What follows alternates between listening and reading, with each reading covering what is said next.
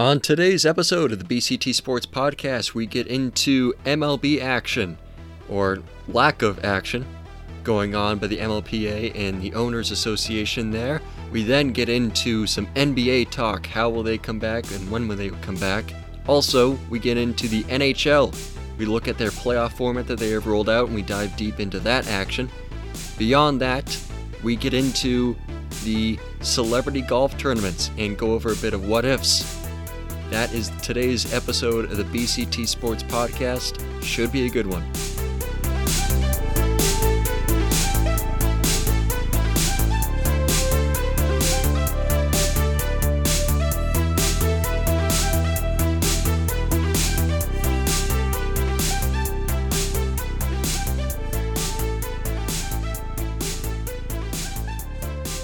All right. Welcome to the third episode of the BCT Sports Podcast presented by Quick Takes.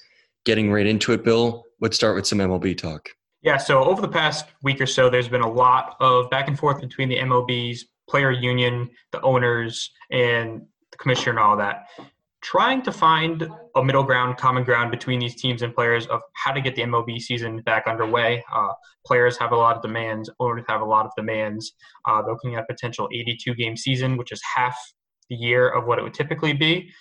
And I think most of us are in the same boat. We just want to see baseball get back. So, Taylor, do you want to get into the things and news from these discussions? So far, what we know is that the players have agreed on, for their salary structure for the year, a prorated salary that drops it down to however many games they play. So based on their salary that they would go into with a 162-game season, whatever percentage of the season they play would be the percentage of their salary they would recoup in regards to just an overall sum of money. Now, the biggest issue is that the MLB came out with a proposal the other day in which they asked players to take even more of a salary cut off of that prorated salary based on percentages that escalated based on how much money you made. So it was the breakdown started with it was like 90% if you made the MLB minimum, you would actually make 90% of that salary. If you made over, I think it was $25 million, you would make 20% of your salary. Mm-hmm. So it's a 70% difference from the lowest to the highest. And the MLBPA said that was unacceptable, and they said they wouldn't even negotiate any more salary cuts on top of the prorated regardless. They said that they were going to treat that as if it never came across their desk. They came out with their own proposal. It's supposed to be coming out within the next couple of days. So the biggest sticking point right now between the MLBPA and the MLB is salaries. Has obviously been seen in, and I know Cole was talking about this a little bit earlier, Trevor Bauer voiced his opinions on Twitter because Scott Boras came out and basically told his clients and anybody within the MLBPA that were his clients not to back down, do not take any cuts. They need you to play the sport. Trevor Bauer had some choice words for Boras meddling in PA business, so I don't know if you want to go into that. So how much is that of Boras protecting his own paycheck as well? You know, it's huge because he makes a percentage of whatever the players make. Yeah, so it's foolish. It's foolish for him to say for you to back down and take a pay cut. It's foolish for him to project that onto his players because then it's projecting a pay cut on his own salary. So I find it preposterous that people are supporting the players in this situation and the MLPA. I think it's very tone deaf to the current situation in that the MLB is a dying sport right now, or it's based off salary, but the ratings do. They're getting terrible national numbers. Sometimes NHL is pulling better numbers nationally than them. And they just can't get their act together. And people are seeing this like, oh, here's the baseball players doing their own thing again, just wasting away time. Whereas even every other major sports league has had a contingency plan of when they wanted to get back to the season. Whereas the MLB is having discussions on salaries. That's the main point of contention, which is understandable. But beyond that, they're bringing up useless points, right, in bringing the game back. Like a key point of contentions by the MLBPA was that players were upset that they couldn't take a steam or a bath or anything after the game. They thought that was a key point of contention during the coronavirus, and they said that was unacceptable as well. So I'm losing faith in the MLB players. Well, to your point about tone deaf, right now, I think up to 15% of America is unemployed and not getting a paycheck, yet these players are demanding full salaries. And that's self-proclaimed unemployed and searching. So yeah, they could be playing. They could be playing right now to their own choices, and yet they're not. Tone deaf again. I know some points. Blake Snell, who is at best an above-average pitcher. Yes, he had one really good season. He's like I'm getting my money. Charlie Blackmon bringing up the point of, I don't care what's going to happen. I'm going to spit in public during the baseball games. This was a not argued point that is causing further tension between the two sides and stirring the pot. Why are they doing this? I think there are points to make. If you want to make the grander point that they're millionaires and they don't need the money and all these things, that's a point you can make, and there's not much you can do to argue it. And 15% of America's unemployed. I understand that. But to say that the players have no stance and to think that the owners have a better stance than the players is completely preposterous, because the money is going to come in, and it basically right now is just depending on where it goes. So would you rather see players who are playing the sport get paid what they've already signed for in a prorated amount, or would you rather the owners take more money from them and put it in their pocket? So would you rather see one guy get paid millions of dollars, or the players who are risking their life, not necessarily risking their lives, but going out on the field and put – well, you gotta Stephen Wright sliding into second. He's risking his life. Would you rather give the money to the guy who's going to sit up by himself in the box and watch the game, or you're going to give it to the guys on the field who might be getting the coronavirus, who are now taking months away from their families? Like, the money's going to go somewhere. The money's going to come in. See, Taylor, that's beyond the argument that I'm trying to make. I'm looking at it through the lens of the MLB as a whole. So I'm stacking up the players and the owners. I find the players is more of a contentious attitude to what the owners are suggesting right now. But them lumped in as a whole is absolutely disgusting. They can't get anything done. They're useless, and they don't want to get anything done, which is even more preposterous. The players should be making their money, but I don't like that they're not trying to bargain for their prorated salaries. If you're playing half the games, you deserve half your money, and they're arguing that's not the case. That's what they have agreed. They have already agreed upon a prorated salary based on the amount of games they play. They get the whatever percent of their full year salary, whatever percent of the year they play, that's the percent of the salary they'll make. Then why is there an issue? The MLB tried to dock it even more. The MLB said it so they wanted it now. Whatever your prorated salary was, based on however much you made. So if you made over $25 million on your normal salary, they would prorate it for the 82, and then you would make 20% of that prorated amount. That's only the top players. Don't you agree that the lower players should be making the majority of their money? It's like taxes. I understand that, but I also don't think you need pay cuts on top of the prorated salaries. Because at that point, whatever money that's getting taken off of the prorated is just going right into the owner's pocket. Yeah, and they're bleeding money right now. They're hemorrhaging money. Like look at all these leagues right now. They're losing, as proposed by Bob Costas there. He came out with a report saying that the MLB teams could be losing up to 58% of their revenue. Right, but you have players losing over 90% of their salary. So that's not proportional. Mm-hmm. Now, the one other thing I will say, though, is in terms of the MLB versus other leagues, you cannot look at those in the same light in terms of how much money they're going to get paid, because and how quickly they're coming back. Because the MLB hasn't even started their season. They're looking at 82 games. The NHL came back so quick because it's a playoff format. They're jumping straight to the playoffs. The NBA, too, playoff format. You're looking at maybe a month worth of playoffs, and that's about it. They're going to keep this as short as possible. Even with other leagues that are going to resume in normal play, like the Premier League and some of the leagues overseas, they were halfway to three-quarters of the way through. They have however much left they have, and that's it. For the MLB, you're jumping into a beginning of the season, a full, not a full, but like a half season that's going to take months, plus playoffs on top of that, depending on how they set that format. And when you look at guys being kept away from their families, if they keep them isolated, if you look at length of exposure to possible sickness, injuries, whatever, it's apples and oranges. You can't compare the two equally. So you can say, okay, like, why are they dragging their feet? Because they have a full season to play plus playoffs, and they want to take even more money than all the other leagues have taken. None of the other leagues have docked the players. I don't even think I think other than taking away the games that they didn't play, they're not docking them any playoff money. If they come back and play, they're going to get paid their full salary for the playoff games.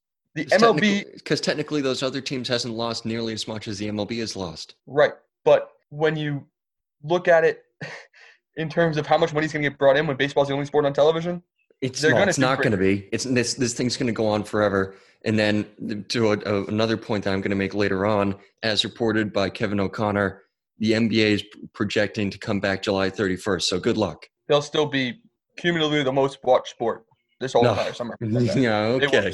They will be. And then the NHL's coming back too in July? Yeah, okay. They will be.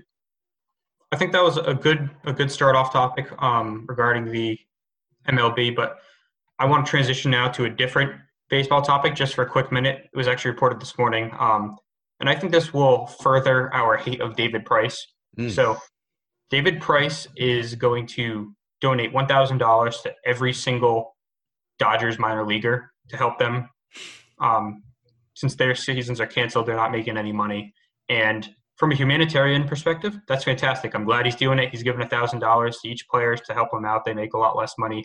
But as a Red Sox fan, this just continues to boil our blood. He did absolutely nothing for the Red Sox, complained every possible chance he got, didn't give anything back to us, and now he's giving money to people he's never even met. I think this is his way of marketing himself to a new area so they don't hate him as much as his reputation precedes. So who can have more jersey sales? He's not seen as a bad guy. Oh. What are your guys' thoughts? Yeah, I think that's a good point you make. I mean, $1,000 is a drop in the bucket compared to how much money he's made over his career. That's less than the stimulus package. That's less than. So yeah, it's interesting that he would do that and also pat himself on the back for doing it as well. That's a bit strange. I don't think it's a fair point though to make that David Price never did anything for the Red Sox in terms of the players. Now I understand towards the fan base and towards other people, he rubbed people the wrong way, but within the clubhouse and within inner circles, he was always regarded as one of the best clubhouse guys of all time. Yeah. Everybody loves him. And you forget that almost all the fights that he got in with the media were not about himself. They were about other teammates. What do you mean? Ask Dennis Eckersley, Taylor. The Eckersley fight was about Eduardo Rodriguez. It was not about David Price. I can tell you how good it feels to hold that trump card. Yes, it was a comment he made about Eduardo Rodriguez, and he stood up for Eduardo because he was still kind of a rookie second-year player at the time, and that's why he confronted Eck. Now, I'm not saying it excuses anything he did. I'm just saying that it's not fair to say that he never did anything for the Red Sox because within the clubhouse he did a lot. He's always been a guy that's always taken guys under his wing and helped out younger guys. However, his actions towards the public and his actions when he gets put on blast are another thing that you can kind of look at. No, I'm soft. If it's cold, I can't pitch. If my hand's tingling, I can't do my job. That's it. I definitely think there was some marketing involved in this. I think that there was definitely some of it was trying to get him to kind of save face. But my take is, so he makes $30 million a year. He's at most paying $180,000. It's essentially 1 month's rent for each of these players. Great, I'm happy. But the people of Boston and their fans paid his salary, and it's come out to 0.1% of his annual salary, these donations. So I don't really see it as a big thing. It's just simply he's saving money. He's increasing jersey sales. I guess it's a smart move and his fault. And also I think hate is a strong word for David Price in my regard. I just don't like him that much. All right. So the NHL has created a playoff plan to come back, much less it's moved way past MLB in that regard. They proposed a 24-team playoff. And I guess the best way to describe it is a round robin type technique here where two teams battle off for a play-in round to which they play the 1 through 4 seed on the prospective East versus West.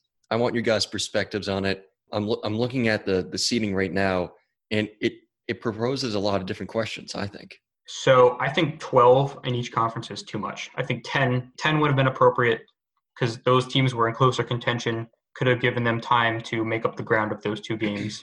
So I think 10 is appropriate. For example, Montreal is a wild card in the 12th seed. They are a Bruin killer, so specifically that hurts us.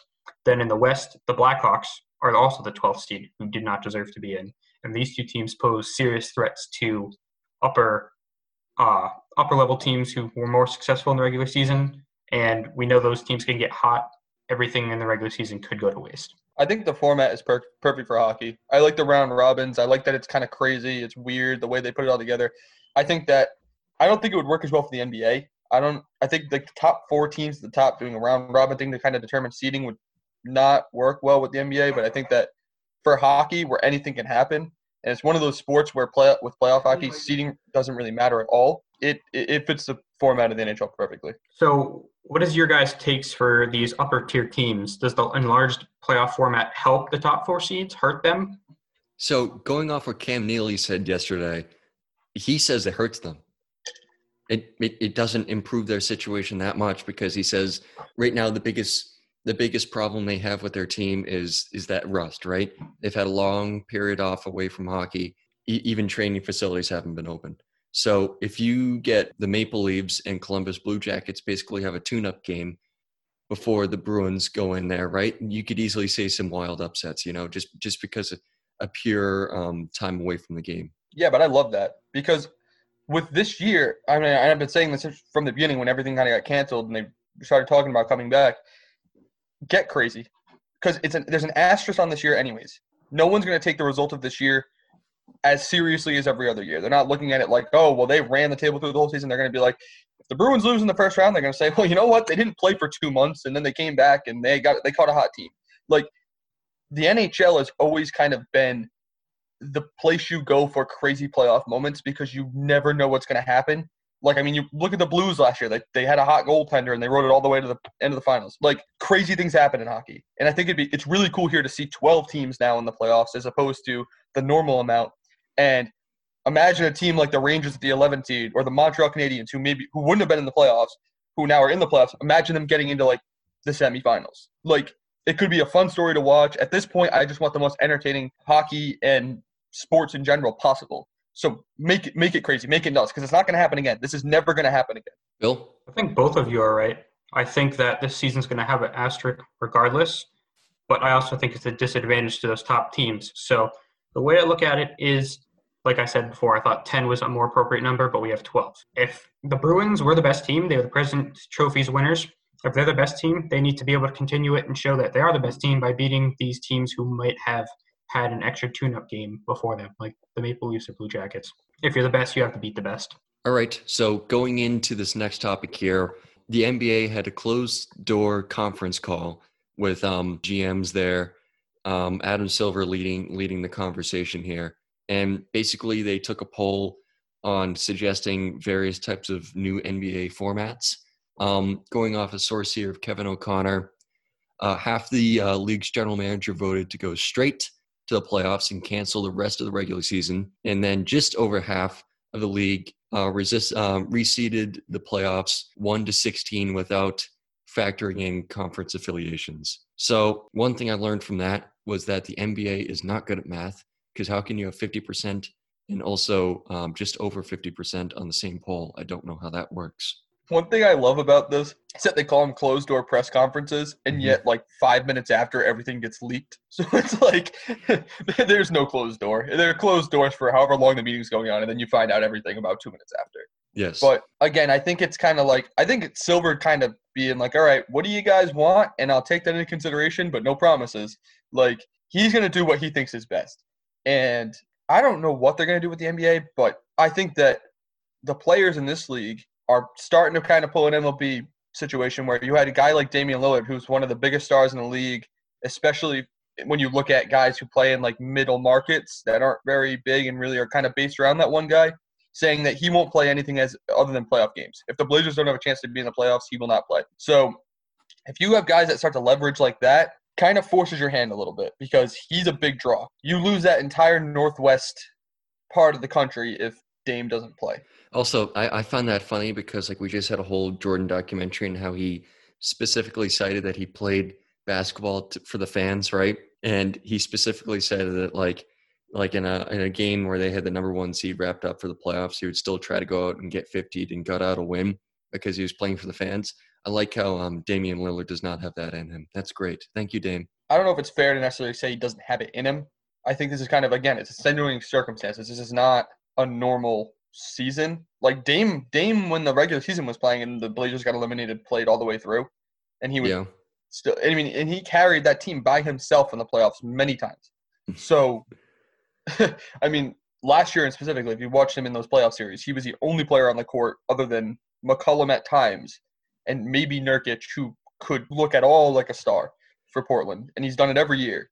But I think that guys right now don't want to come back and risk – I don't even know if it's necessarily risking getting sick or risking anything like that, but that's definitely on their minds. But on top of that, being isolated in Disney World without your whole family for extended periods of time, like that's kind of playing basketball. That's a tough scenario, Taylor. Thank you for painting that picture for me. Well, think about this. If you have no chance of making the playoffs, and Dame, obviously that's the number one thing on his mind.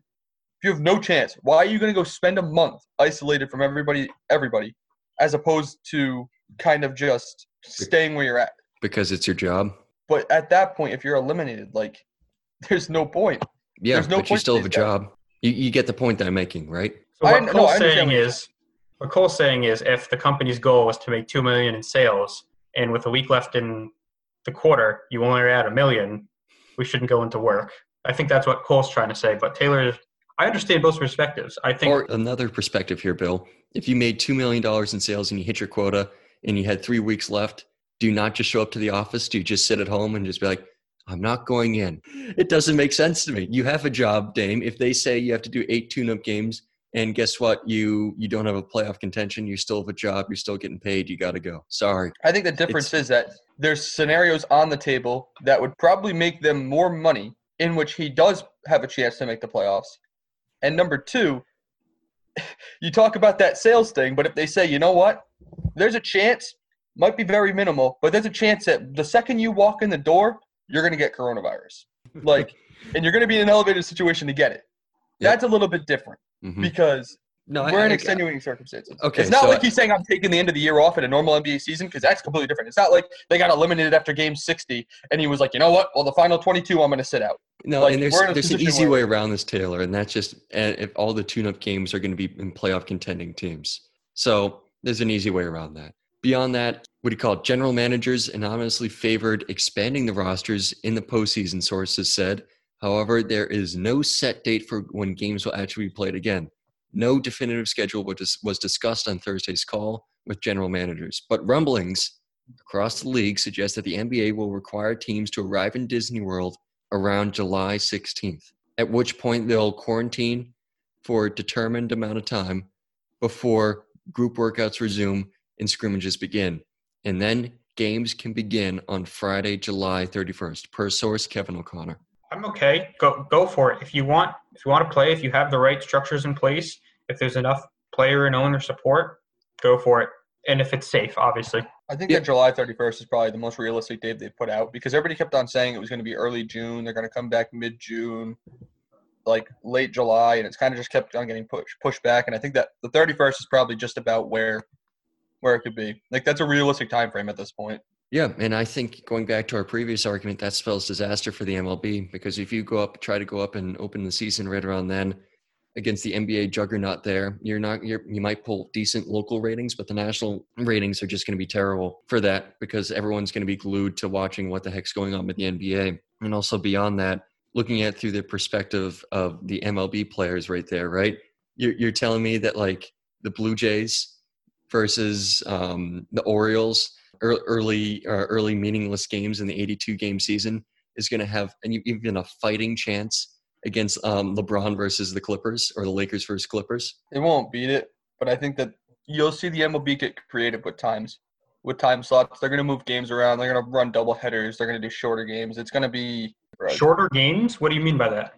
So one of the proposals is that they play 7-inning games and they play double headers. So what they would do is they'd play 6 days a week.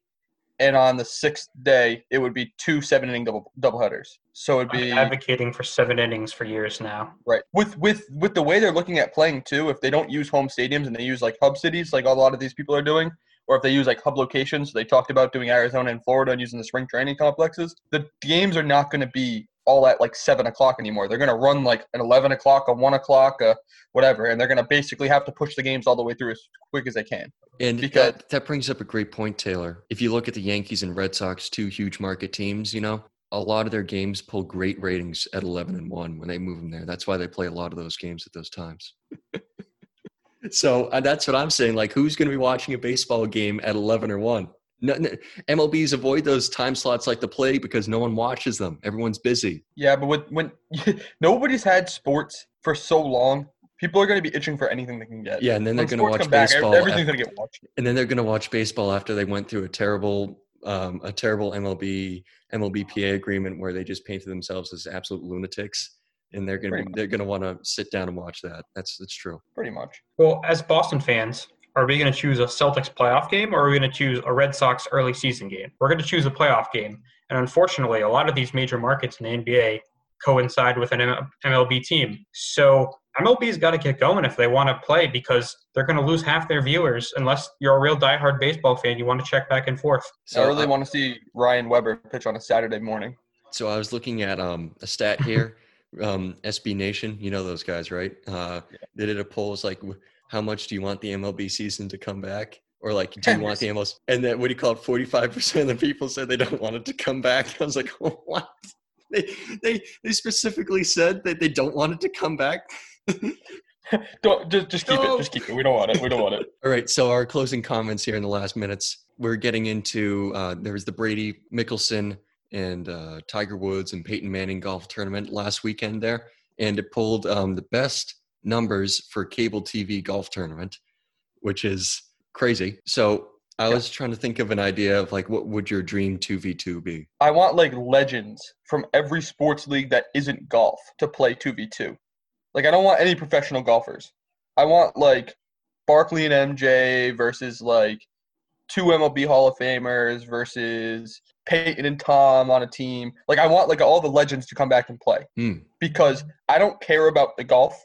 I like watching them be horrible because it's funny. I just want the trash talk. Like, I want MJ trash talking Tom Brady all day because that's the best part. The best part of the Brady Manning match was that they were mic'd up. And they didn't trash talk as much as I would have liked them to, but like it was like the small little comments when Peyton's like bringing up Nick Foles and Tom saying that Tennessee hasn't been good since Peyton was there. Like, I wanted more of that. I want them to just constantly trash talk each other the entire time. I want to see Neymar play. Considering if he can't swing a baseball bat, maybe it'd be worse playing golf. Also, maybe Manny Ramirez. Ooh, Manny playing golf. Imagine that. So what I was thinking in my mind would be like pin outside leagues against each other. So it's like MLB versus NHL. Yeah, that's what I'm saying. Or do like MMA versus boxing. See, like that's what I want. I want like all random guys that like you never knew played golf coming back and like play. Like I want like the best leagues to play each other. And maybe you do like maybe you pair every league with like a golf star or something like that. Maybe you do like teams of 3. And you put like a golf player on every team, so at least there's a little bit of like, or they coach or something like that. Like they caddy for him. Like that'd be kind of funny. Like you have caddy. I like that. Yeah. All the PGA Tour pros like caddying for like MJ and Barkley, and MJ's just ripping apart the caddy the whole time, who's made millions of dollars on golf. So like, what I was thinking was like you have the NHL. Let's do this perspective here. You got Wayne Gretzky and I don't know, pick like Sidney Crosby or Steven Stamkos. I know both those guys play golf, so they could be someone that could actually like put up a fight. And then have Jordan and what's another NBA player that loves playing golf? Or like even like Curry. You could do Curry. Do Jordan and Curry. One like arguably the greatest of all time player, or what I think Gretzky is the greatest hockey player of all time, and then I think Jordan's the greatest basketball player of all time. So pin those 2 guys, and then their modern equivalent, right? I like that. So I think that would be cool, and then have their caddies be a comedian. So have like the NHL guys be like Bill Burr, and have the MLB guy or the NBA guy be Pete Davidson. Yep. No, we're not doing Pete Davidson. Dave Chappelle. Have him be Dave Chappelle. So I would like that. That'd be a legendary match right there. I like it. Right, I think we just completely reinvented the sport of golf. Yes. So ratings through the roof. If you got those ratings through the roof, or even better, if you got like Shaquille O'Neal on there, just to see how big his clubs would have to be have him out there. I want Shaq and Barkley on a team, not for the golf, but just for Shaq and Barkley going back and forth and not understanding a word that's being said. Yeah, and then have Kenny the Jet be the caddy there. Be the caddy. One of my favorite parts of the match was just Barkley saying things that made no sense to like no golf involved, nothing, and then the exact opposite always happening, or him sounding completely irrelevant. Like at one point he was like, you know what? I love Tom's personality. I didn't know Tom had a good personality until now, but I love it. I'm like. Thanks, Charles. He's been in the public eye for like 25 years. He couldn't figure out his personality at all. Still can't. I swear Charles Barkley goes home and just sits in a dark room, and then he comes out and he's like, all right, guys, like I got some things to say. Like, my favorite thing about Charles Barkley is his takes on Draymond Green there. So every single night Draymond Green has a terrible night. It's like, oh, another triple single, and then hey, Shaq, Draymond don't talk as much since he's having that triple single. What do you average in Shaq? A triple single. Draymond Green has like a little fit in the press conference. He's like, I can't believe he's been saying that to me. I can't understand. I'm a great player. It's like, dude, go back and watch how good Charles Barkley says. He can say whatever he wants to basically 98% of this league. All right, thus concludes this episode of the BCT Sports Podcast, brought to you by the Quick Takes Podcast Network. Make sure to check out our Instagram at Quick Takes. Make sure to subscribe to Spotify to get all the latest BCT Sports Hoop Scoop and Dingo Show, all brought to you by the Quick Takes Podcast Network. See ya!